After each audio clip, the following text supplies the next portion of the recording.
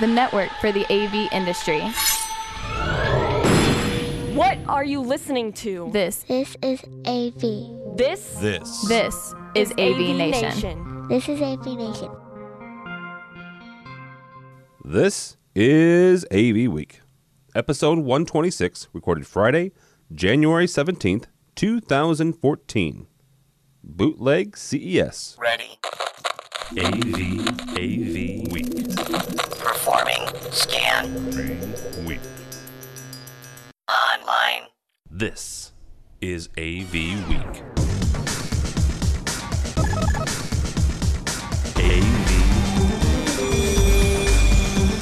AV Week. This is AV Week, your weekly wrap-up of audiovisual news and information. My name is Tim Albright. I'm your host. Welcome. How are you? With us this week, his name is Matt Scott. He's the world's worst Canadian and one of my very best friends. How are you, sir? I'm doing great. How are you guys? Good. Matt is from Omega Audio Video in London, Ontario, Canada. So parts which is actually lower or more south than some parts of the U.S. Also, 11 states, actually. 11. There you go. Also with us is Jason Griffin. Jason is lower third, if you can see it there, integratorsacademy.com. He also works as a project manager for Via Home. How are you, sir? I'm doing great, Tim. Thanks for having me. Absolutely. Also with us is Grant Clouser. Grant is the one of his titles is technology editor at Electronic House magazine, but he also does a lot of other stuff. So how are you, Grant? I'm very good, thank you. And last but not least, the ringleader of the Red Band's AV Shouts, Chris Netto, and also works for AV Help Desk. How are you, sir? I'm doing well. How are you today, Tim? Good. And real quickly, they didn't pay us for this, but we think they're cool people. So Chris is on a Vadio group. I almost said group share. Good Lord. On a what's the name of that stupid product? It is a Vadio group station. Group station. I wanted to say group share. Testing it out and giving it a shot to see how well it would do with Google Hangouts. I've been testing it with various different applications, and what a better application to sit here and have a fine podcast with you, sir. Thank you. I appreciate that. This week we're gonna run down CES. I know it was a week ago. Grant was physically there. The rest of us had to schlep it out in our respective locations. But hey, you know what? The one thing that's nice about CES nowadays is folks like Grant get to go and do a really good job reporting. So we're going to get his perspective, and then we're going to get the guys that weren't there, their perspective as well. Also talk about some rumblings around Samsung and their manufacturing process. We have a gentleman who says the Blu-ray is dead, and I actually happen to agree with him. So we'll chat about that. But first, good Lord, it was probably, I don't even think CES was a day old, was like a day done. And Google makes this not so small announcement. Well, let's just kind of put it this way. Google bought Nest, if you haven't heard yet, and they bought them for a paltry $3.2 billion with a B dollars. So we're just kind of go around the horn here, guys, and see what you think of that and where you think Google's going and Nest is going as far as that. Matt, we'll start with you. You work and live and breathe in the residential world. First of all, where do you think Google's going with the purchase of Nest? They're trying to take over the world. Well, they're there, or at least your house. Yeah. They're being Google. They're going after anything and everything they can do to be everything and anything you need. Nice. And that's, I think that's what they're doing. They're going after the biggest, maybe not the biggest, sorry, one of the most hyped products in home automation that users seem to love and gives them a little bit of something. And they went and paid a boatload for it, which is that. I think that's the scary part to me, is the amount of money that they paid for a company that makes, wait for it, 2 products. 2. So technically that was what, 3.6 billion? So that's 1.2. Don't do math in your head. That's a lot of freaking money You'll for hurt yourself. a product. For just one. There we go. I don't want to take my shoes off. Come on. So that's my take. All right. Jason, when it comes to residential, what does this mean for the residential market? The fact that Google is kind of getting their way in there. Yeah, it'll be interesting to see. You know, there's going to be some time before this really makes its way down, I think, into our everyday installations. I mean, we already have a lot of clients who love Nest. It's not really a product that we felt like we could do much with. You know, they did open their API recently, which was, I thought, an interesting move. Haven't personally done anything to work with that, but, you know, I think Google's acquisition of Nest is a bigger story just from the higher level of, you know, the perforation and the proliferation rather of the Internet of Things into, you know, people's homes, and it really does go to show that this technology is making its way into our everyday lives, and like Matt said, I think this is really a big play for Google in terms of just the data and getting into our homes, and there's no company in the world that's better at monetizing those large amounts of information. So I think that's Google's real interest here. No. So it'll be interesting to see how it shakes out. That is true. Grant, you work and write for Electronic House, so let's get back into residential real quick and play off of what Jason said there. I mean, what does this do for, you know, the control market inside residential? We're going to talk about the fact that Samsung, and you wrote a piece about the Samsung control as well. Where does that put that market? Well, I kind of doubt that Google is all that interested in getting seriously deeper into the home automation world. I think more they're interested in just finding out what everybody's temperature is in their home so they can sell them more blankets or something. That's possible. Mr. Neto, let's talk about control broadly, right? Something that Tony Fadell, who is the head of Nest, if you're not familiar with his name, he's the guy, one of the founders of Nest. He has said in the last 6 months, you know, the whole idea behind the Jetson home is gone. It's not attainable, at least not in the near future here. But there have been some folks in the AV industry who have, you know, I don't know if it's scaremongering or not, but they've said, you know, AMX and Crestron better watch out because Google has bought Nest for $3.2 billion, and, you know, they're going to be coming after, you know, the big players in control. Is that fair, or is that, you know, are they, you know, are we missing the mark here, and there's something bigger at play?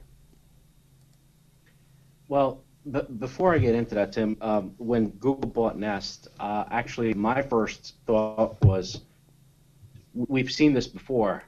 When Cisco bought Linksys, when Cisco bought Flip, everybody thought, oh my God, Cisco's going home, into the homes now. What is Cisco? Nice. Appropriately a Jetson ring. Thank you, I appreciate that. By accident, well, that would be my notification. But everybody panicked that everything was falling apart when Cisco was buying those consumer-based products as well, and the fear of why Cisco now worrying about going into the home, and when Cisco started developing the telepresence for the home product, you know, was that the beginning of it? Now you fast forward a couple years, here we are now with Nest. Nest is a thermostat, okay? Let's not call it a touch panel. Let's not, you know, make more of this than what it is. It's a company buying another company for its algorithms. I don't know. I don't see Crestron, AMX going anytime soon. There is no threat. You know, I've read the same article of that, and watch out, and here they come. And, you know, more of the comments that came after that article was more based on, will now Google or Microsoft now go after a legitimate, you know, big-time player in the control industry and make a play for the, you know, the home automation side. You know, there are other players out there outside just Crestron and AMX. Obviously, I'm sure Control 4, Savant, Extron, they all have something to say about that. And, you know, there's more than just those two, but they're looked at probably as the two big ones. Well, and there's a reason for that, though. Side. There's a reason for that, that, though. I would say that they're some of the more successful ones monetarily. It's something that I made a comment on one of the LinkedIn groups this week. And that's this. From every smart person that's told me, roughly what Crestron brings in on a yearly basis, and obviously you're not going to find out unless you get George Feldstein drunk. That roughly you're looking at $250-300 million that they pull in on a yearly basis, and let's call it. Let's be honest here. Crestron is probably one of the more successful control companies. That's what they pull in for the control side, and AMX is a little bit less than that. I would say the Extron from a control side is much less than that. You've got Aurora that's in there.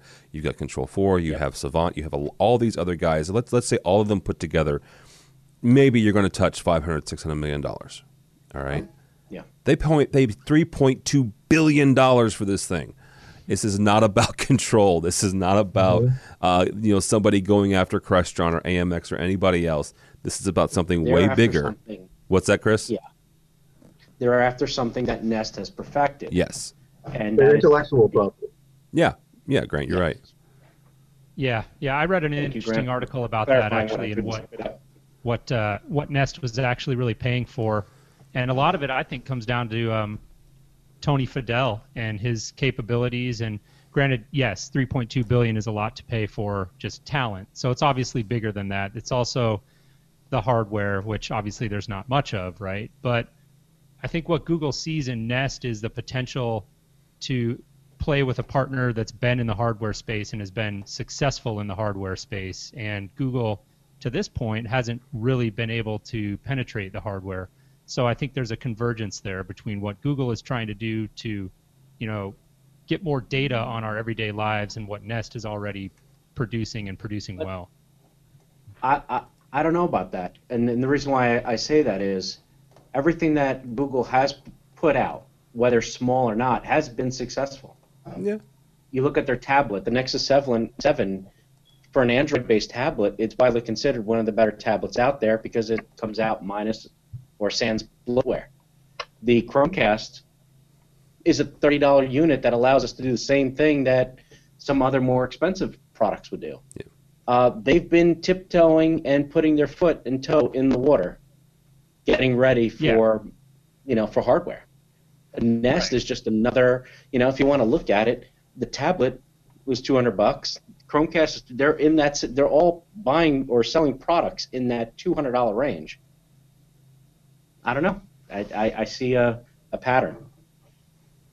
By the way, Jason, if somebody ever asks you if you're worth $3.2 billion, you should say yes. You don't ever say that you're not worth that much money. I mean, good Lord. Moving on, we're going to continue along the control side of stuff. Samsung, because I don't know if it's part and parcel of Google, but hey, let's go. Continue here. Samsung has entered the home automation market. Written by our fine friend Grant Klauser from from Electronic House. Here's the thing about this, guys. First of all, the controller is called a Lumen, and that right there bugs the dickens out of me. Lumen is something you measure for light, and but anyhow, that's neither here nor there. It's different in the Japanese translation. I'm sure it means like pebble or something stupid. It's Grant, all of Asia. Grant, according to only Japan. It's a small couple islands. It controls AC,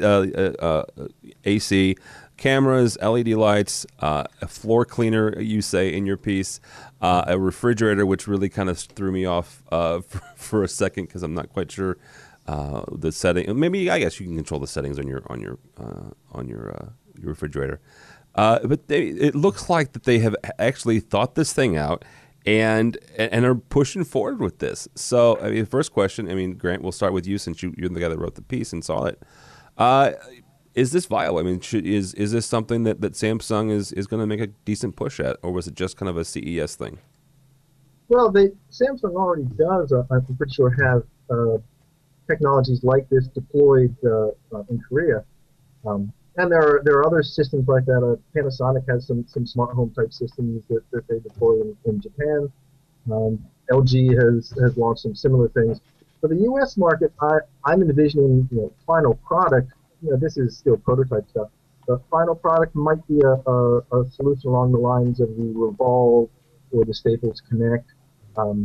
The person I spoke with seemed to indicate that a more open architecture rather than having the components closed just to work within a Samsung world is probably what they're going to do. So it'll connect with other Wi-Fi or other Z-Wave type things. And what I see, this is just a sign that that level of kind of DIY home automation, similar to what's going on with Nest, is just getting much more viable. But at the same time, I don't see that really as a big challenge for the professional installation. There's just a huge gulf between what a Control4 Crestron Elan type system can do compared to what the Samsung or the Staples Connect or the Revolve or the Lowe's Iris, which I'm testing out in my house now. There are people who will fix their own car, and there are people who have someone else fix their car. And I still believe those two markets are going to coexist for quite a long time. And that's valid. That's valid. Matt, where do you think Samsung is going to fit in this whole control business? Not really in our world. That's for Very sure. nice. Well, it's like anything. This past week we've been doing a lot of, after Christmas. Hey, I went out and bought. We have Boxing Day here, which is kind of like your Black Friday. And we had a lot of clients that went out and bought brand new Samsungs, and they got the little touchscreen remote and all this other stuff. And our guys have been spending a lot of time these last couple of weeks installing them, and they're great.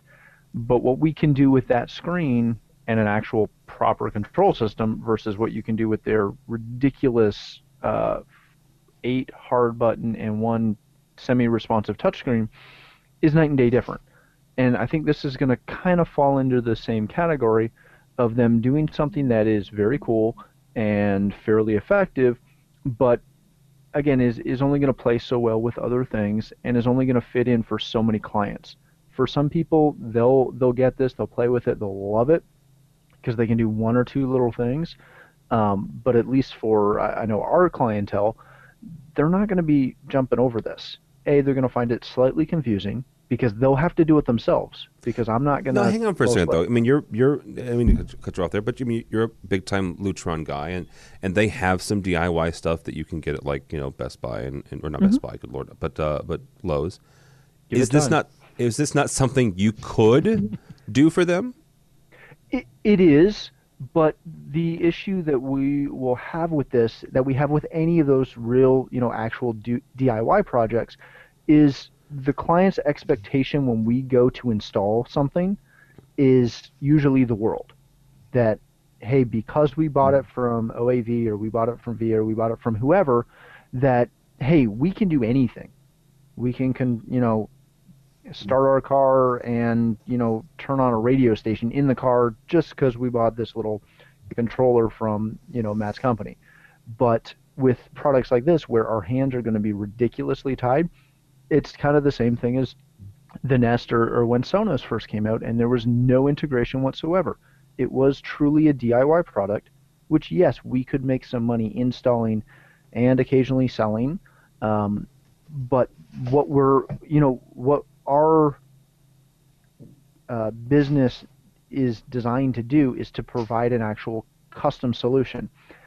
These kind of products don't really give us that freedom to get truly custom and truly build something that's tailor-made for that client. And that's where, again, I'm not saying it's a bad product. It's just one of those things that we're not really going to see. Most of the people that are going to buy these are going to be the DIY, hey, I want to set this up and do it, and, I'm going to make it work for me. But I don't see it in our market really at all. I got you, because you can't customize it, and you can't make it do exactly necessarily what they want it to do sometimes, because of the restrictions that Samsung would put on it. So, can I add something to that? Yeah. I think, along those lines, it's not going to not going to be something that's meaningful for your market. But my impression is the more people are aware of these kinds of technologies, the sort of, the raised awareness will make people who are more interested in your level, learn about them and ask questions, and could be good for business all around. Oh, I agree completely. I think that this is one of those products like Sonos was when it first came out, and even Nest was, that is raising the tide. So it's going to raise the tide and bring the general awareness because, as Tim said, I'm a big lighting control guy. 9 times out of 10, when I bring up a lighting control conversation, the first response I get, and anybody, especially in Resi, will know this for sure, is they get the, "Oh, clap on, perfect." And that's that perfect dichotomy of what the industry penetration is that we have. And we talked about this, I think, Tim, on the last show I was on with you, that we need products like this on the market that general consumers see, love, and want to allow us to come out and then sell better products that are better suited and a step up. And, again, I think this is one of those things that can be perfect for it. I'm not going to sell it, but it's going to be great for hopefully helping bridge clients into better technologies and things that are better suited for them and better suited for our business. Chris, we'll move on with same kind of question. How successful do you think Samsung will be with this? I mean, is this one of those things where they'll find a nice niche in this market, or will it kind of come and go as some things kind of tend to do? Well, from the consumer Resi side of the business, I'm sure they'll be fine because a lot of people know and trust their brand. I mean, they are the combatants to everything Apple. So would it be successful? Right now, they're one of those companies that their name will sell a product because their name is on it. Think 15 years ago, anything that had a Sony name on it was the best. Their name sold their product. Right now, Samsung's hot. Somebody will want this. They'll decide between this and something Apple decides to put together. From a commercial side, I'm with Matt. This is the clapper. I mean, I got to deal with this. Questions on Monday when somebody buys it on the weekend. Can I use this in my office? No. Can I use the Nest in my office? No. Now wait a minute. Hang on for a second. You can't. You guys don't put the Nest in the. You wouldn't put the Nest in the business? I'm sure the union electricians and HVAC guys that work in these buildings would absolutely love to have individual Nest controls firing things up and down and up and around all over the buildings. No. So, I mean, what it does, like Matt says, is it opens up the doors. So now at least people that never realized that there are such things as control systems out there will come to me and say, maybe I do need a control system. Because what a lot of guys on the Resi side, you guys will sell products and say, you know what, you have, and it's very easy, it seems like on the Resi side, to say you need a unified remote control. You can call it that. If you can get it into a touch screen, great. Now with iPads, it makes life a little easier for you guys. In the commercial side, there's always been this pushback of control system equals a lot of money, and I just want something simple. Whether it's a integrated VC, if it's an integrated VC system, then you have to do it. All I have to do then is just drop 20 remotes in front of them and say, okay, this controls your audio conferencing, this controls your video conferencing, this is for one TV, this is for the other, this is for your integrated audio. It makes sense, but it seems that whenever we were talking to customers or end users, whether, pick an instance, they see the price tag of the control system, and can we get rid of that? And can we get rid of audio conferencing? Those are the two that usually get cut out on the value engineering side of the business. They will, try to cut out integrated audio and control because they have a remote on the table, and that's why pedestal, cart video conferencing systems in the commercial world still live, because not everybody wants to justify getting a control system. Yeah, and putting it in one spot. Yeah. These automated devices at home at least have opened up the eyes to the executive who's like, you know what? If I show from my iPad, I don't want it. Take your iPad, we'll put it on the cradle, and we can make it work. As long as it's a company issued iPad, we have no problem getting on the company network. We can try. But I love all this conversation that's going on the Resi side, because I think it helps us explain our things a lot easier. So Well, yeah, and then you just brought up a really good point. Is as long as the company issued iPad and you can get in the company network. If it's not, good luck doing that in some in some IT departments. So, Jason, we'll let you have the last word on Samsung and Control. Are they making a good move here? Are they stepping into waters, but maybe they shouldn't be?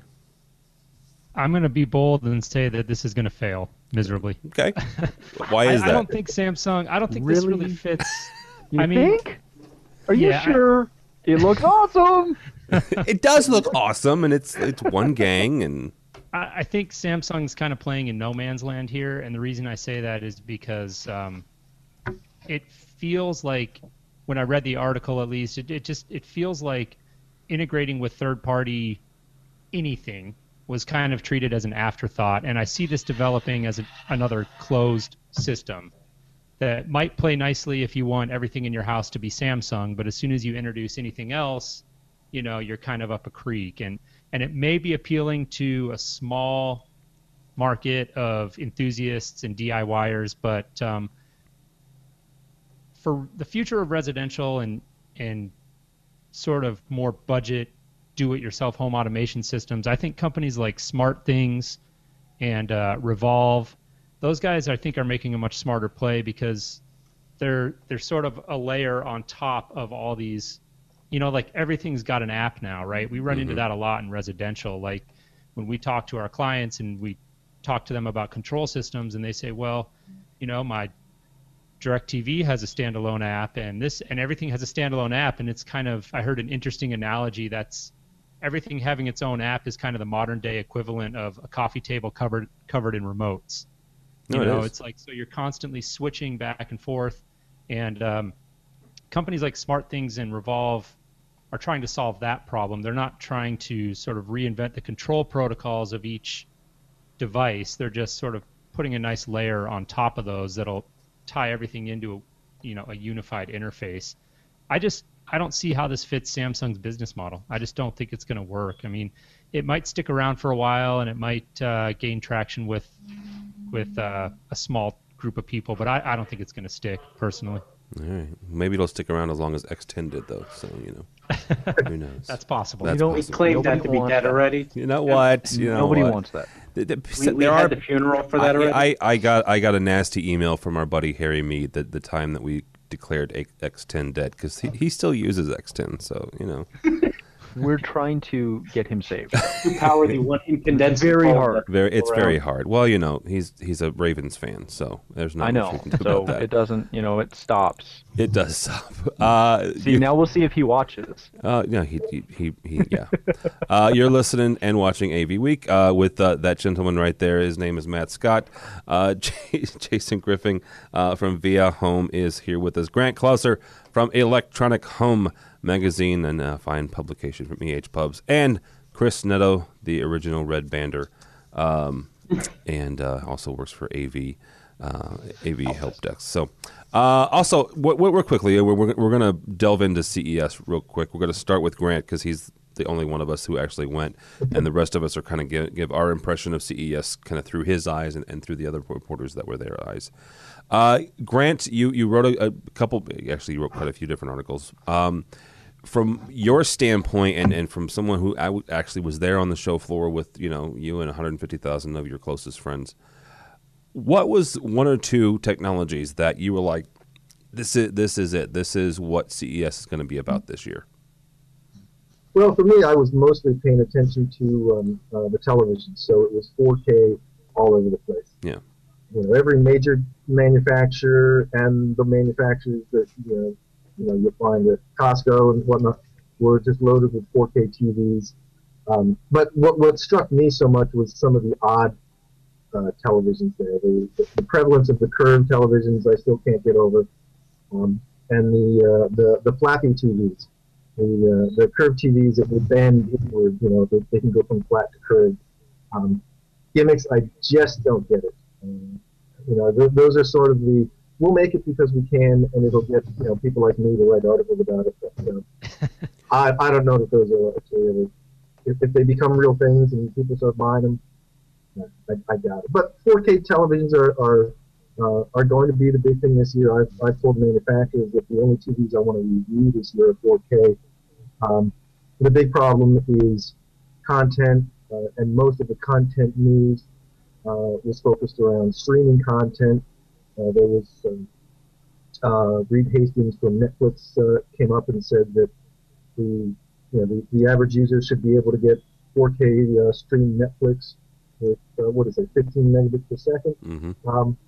I have trouble believing that because I have trouble getting 1080 out of Netflix, with my FiOS connection. So that's I think gonna be a big problem, especially for the integrators who should be focusing a lot on making sure that their clients have excellent networks, especially if they're going to start buying 4K TVs and expect to be streaming Breaking Bad in 4K or whatever. Well, real quickly, and we'll move on to the guys, and again, that weren't there, seeing it through your eyes. As far as the 4K streaming and even the 4K downloading, you mentioned Netflix. YouTube has talked about they're ramping up their streaming efforts as well. Amazon with Amazon Prime. Mm-hmm.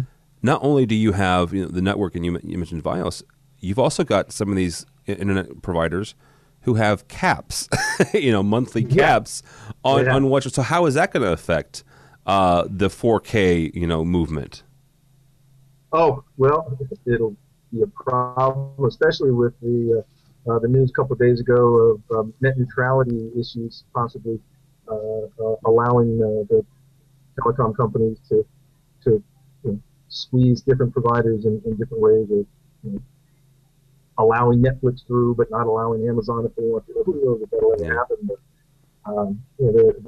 the future world of getting 4K into your TV is still really foggy. Yeah. We kind of followed the network neutrality, and we might talk about it here towards the end. Chris, from your standpoint, again, someone who was not in Vegas but seeing it through the eyes of people like Grant and others, what was one or two technologies that was this is what CES is about this year? And I am frantically searching for it because I saw something that caught my eye, and I cannot find it anywhere right now. But apparently, one of the things that they showed out there that caught my interest was robotic projectors. I saw that, yeah. That will go and move around and project whatever you want to see in whatever room, just by calling it over, or I'm sure some sort of NFC. The interest is, I'm sure that may be something very kitschy sounding to a lot of people, but if that can somehow be applied to a commercial application, I see the technicians that run around with projectors now all of a sudden finding it home. It could be the new mail bot of the commercial environment if they could figure this out. It's tough. I mean, you can have a whole pool of these things, and they just run around and project in the rooms when they're needed, and when they're done, sort of makes things a little bit efficient. But that's me thinking out there, I guess.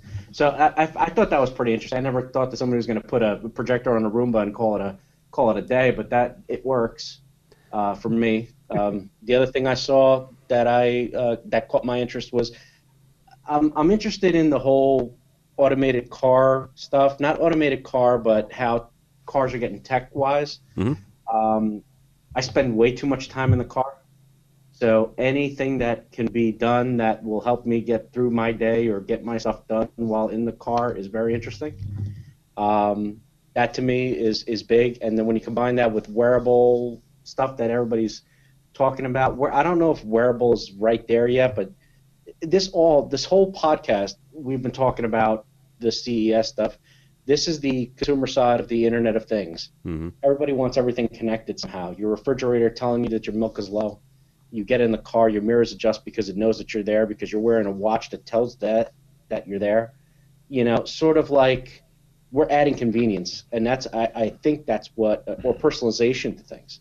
And I think this is where the big theme around everything with CES was that it's all about customization and personalization, all via the internet. So those are the top things that I was looking at. Nothing else. I could care less now about headphones. I've seen now 3 CES shows with enough big headphones, unless something new and improved came out, like the Maserati ones, which just or have a Maserati sticker on of ours and Wilkins heads.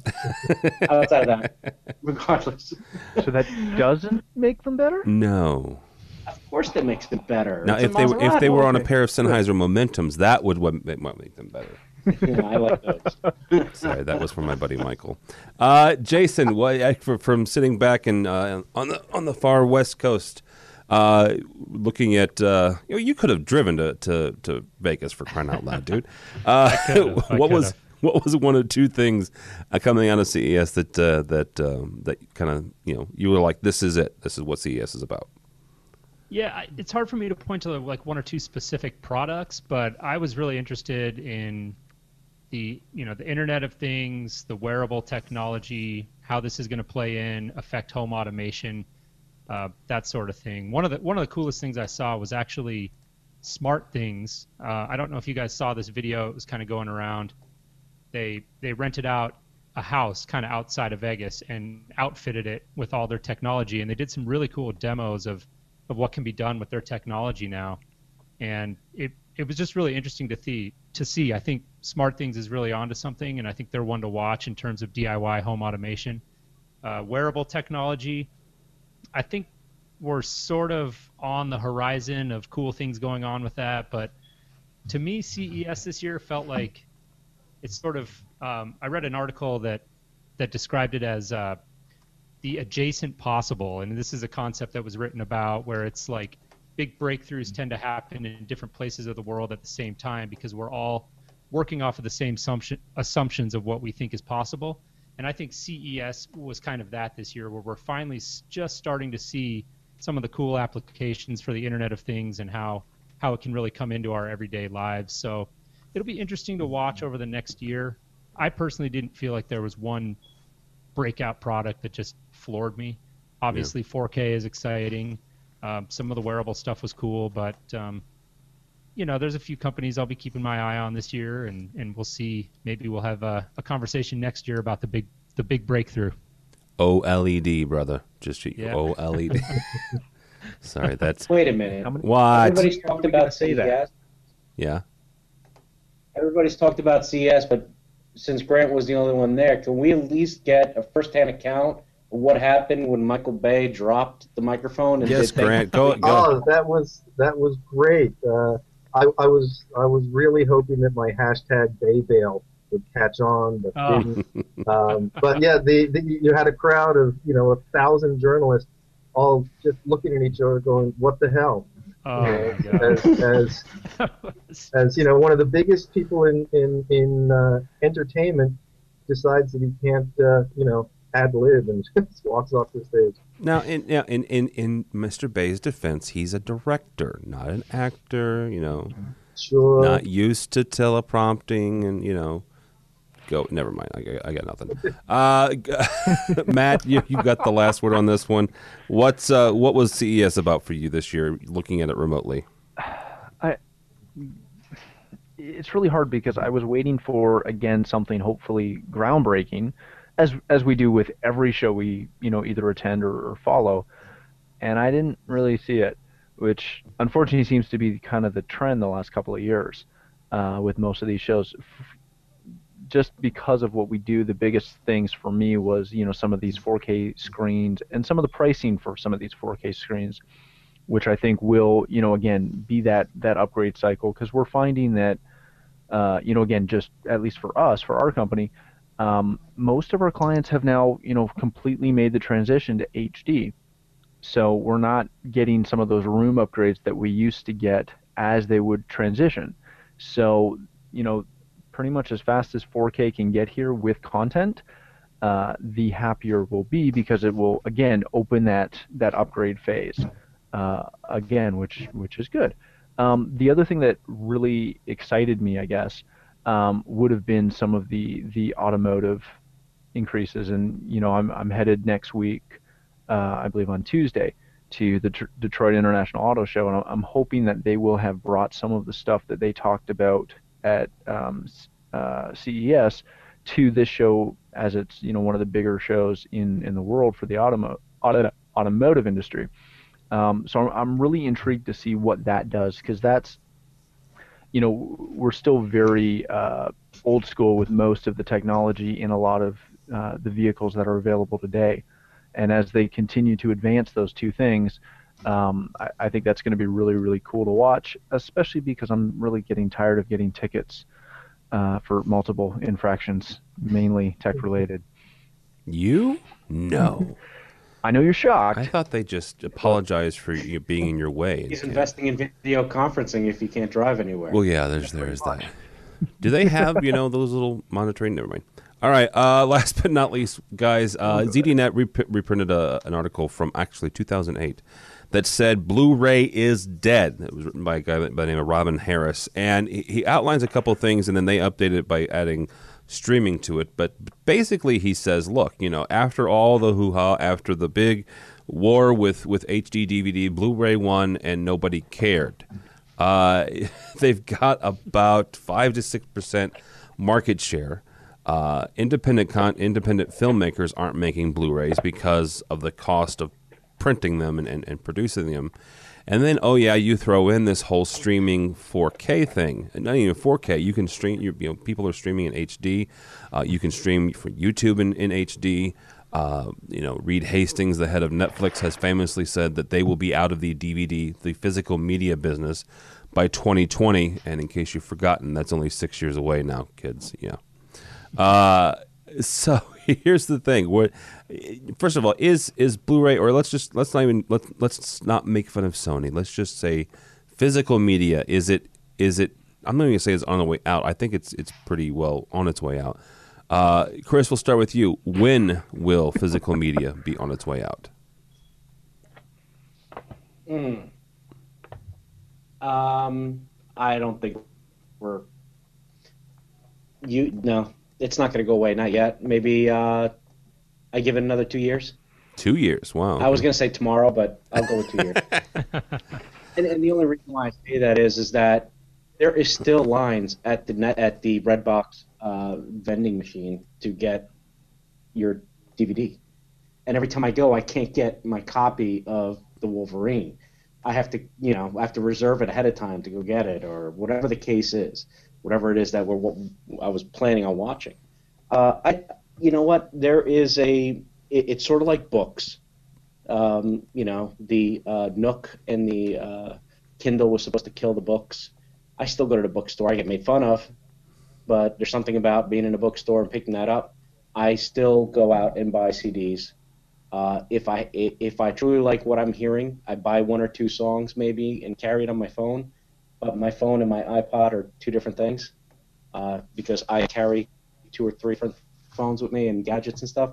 I still have a physical CD in my car. Maybe I'm old school, but I also have vinyl, so I don't. Well, that's a whole different conversation too. That's a whole. There's actually somebody. Believe it or not. No, somebody. If you want to lump that in, vinyl's making a resurgence. Yes. On its way back. Yeah. I don't know on what, though. Many record players are still being sold to the public. Well, actually, quite a few now that the vinyl's making its way back. So. Yep. Grant, if let's ask you 2 questions. First of all, do you think the physical media is on its way out? And if it is, then when? Yes, but not for a while. Okay. If clearly, streaming or other kinds of internet delivery is going to take over. But until the quality can match Blu-ray, it's Blu-ray still has to be here. A movie that I care about, I buy on Blu-ray. I stream a lot of TV shows and and crappy horror movies, from Netflix and whatnot. But when I care about the movie, there's just nothing that compares to Blu-ray. Now, except for one thing, and that's Kaleidoscape's download, because that is a bit-for-bit copy, and that's beautiful. But even their least expensive system is $4,000, so that's where. Which is a steal, by the way, if you compare it to their other stuff. Well, yeah, true. I mean, that's a really good unit, but it certainly is not for everybody.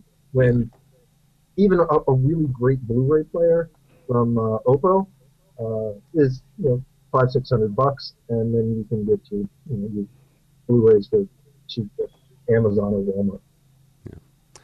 All right, moving on. Jason, what again? Is physical media on its way out, and if so, how long does it have? I think to a certain extent it is. Maybe it's. I don't think it's ever going to go away completely, like Chris said.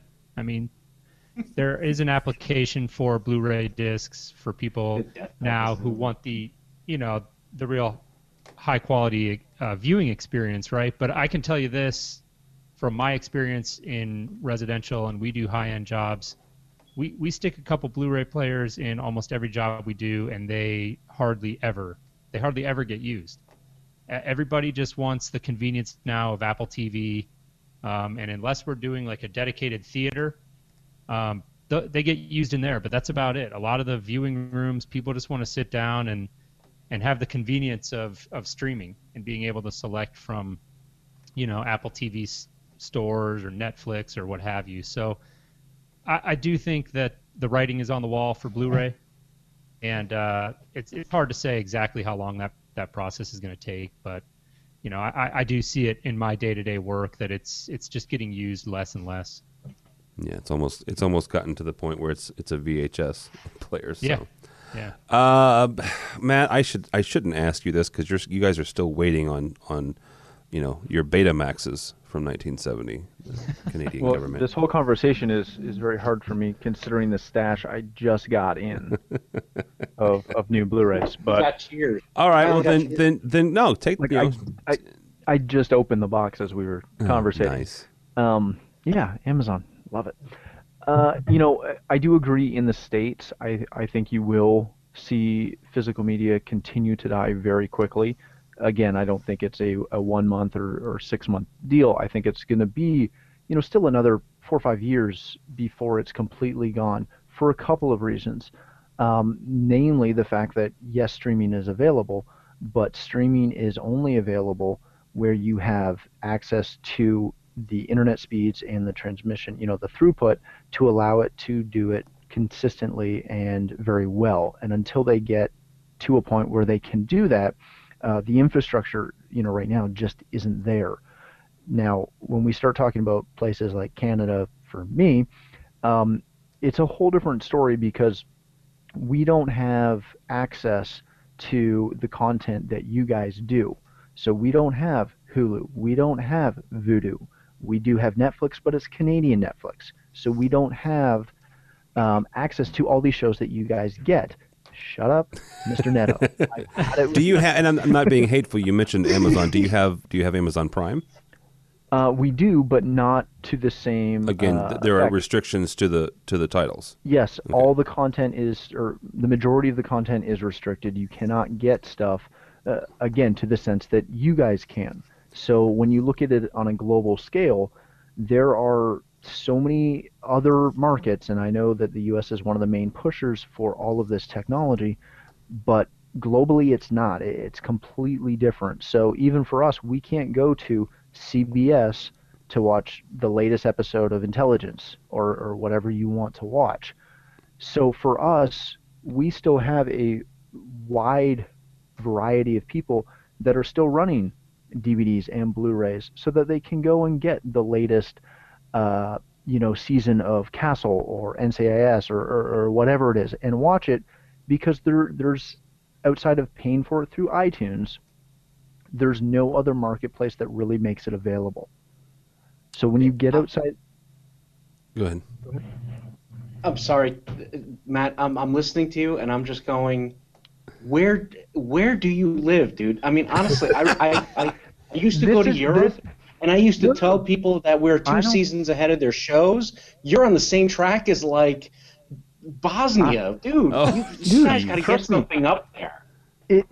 What is going on? Nice. Lost is over. Lost finished 2 years ago. What? I will spoil the ending. I'll tell you how MASH ended it if you want.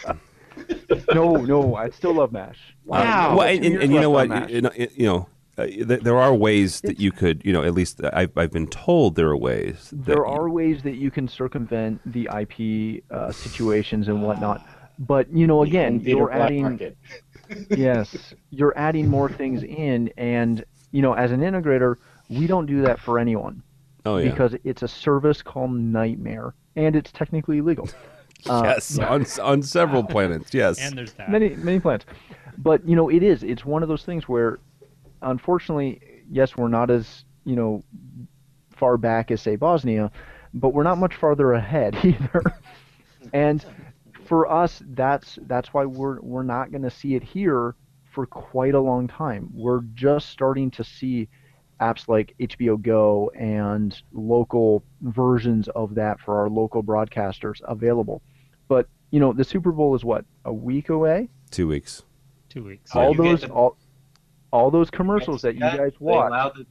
Shut up. All those commercials that you guys. It may be on a very heavy load for you guys.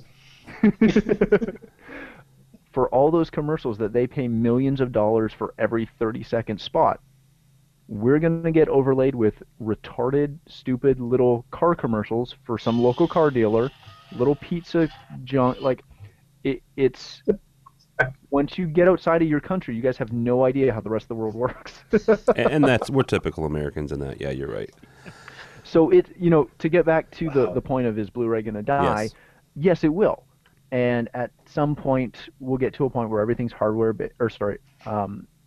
stored on hard drives and served from the cloud, et cetera, et cetera, et cetera. And the U.S. will probably lead the way in that. But then it will be additional, quite a few additional years before everyone else gets to that point. Yeah. Especially us lowly Canadians. Especially you lowly Canadians. All right, guys, that's going to do it for this week. In my hot little hands here, I just received this today, the Infocom 2014 Education Catalog. If you have not gotten it yet or haven't seen it, either go online or ask the person who handles your Infocom membership. Inside, I like doing this because it always shows me how far behind I am, especially compared to my buddy Harry Mead. There's a track here for every single discipline. There's a technology manager track, a project manager track, obviously designer, installer for the CTSD and the CTSI. So check that out either online or ask the person who handles your Infocom membership. It's the 2014 Education Catalog. So check that out. All right. Thank you so much, gentlemen, for joining us. Mr. Chris Netto is from AV Shout, AV Help Desk, and the Red Band. Thank you, sir. No, thank you for having me. Absolutely, and I think that your Vadio group station worked rather well. So, thanks, and we will be having some upcoming additional Red Band things coming up for the podcast. So I look forward to getting that done. And Matt, I will meet you on Sunday at the border. I'll bring all my Agents of S.H.I.E.L.D. copies for you to catch up on. Dude, bring me some bootleg stuff, please. I'm all about it. Also with us is Grant Clouser, technology editor, and a bunch of other stuff for Electronic House Magazine. Thank you, Grant. Thank you very much. And can't you get a sling box to get some stuff to Canada? That you can do. And we have a couple clients that we do that for. But again, it's jumping through all these ridiculous hoops just to watch something that ABC gives to all you Americans for free. But there's more of us. So, since we're on Matt, thank you so much. He's from Glad to be here. Thanks. Omega Audio Video. And last but not least, Jason Griffin. He's from VIA Home, project manager there. Thank you, sir. Thank you. It was enjoyable. Thanks for having me. Absolutely. My name is Tim Albright. Thanks so much for joining us. Go by the website if you would, please. The World's Worst Canadian has spent an awful lot of time on it. His name is Matt Scott. He's our web guy. It looks pretty, but if you don't think it looks pretty, let us know how you'd like us to change it. He might get to it by the time we have a new president. So, wow, that's in 2 years, Matt. No, it looks really good. That you just threw me under. It looks really good. I'm giving you a hard time. It felt great, thanks. It looks really good. Would you like your knife back? So please go by the website, avnation.tv. avnation.tv. You'll find this show, our education show. We're getting ready to post a new DIY. So check those out. The AV Social, which is our social marketing and media show. The Red Band guys have a podcast there. So yeah, go by the website, avnation.tv. avnation.tv. Thanks so much for listening. That's all the time we have for AV Week.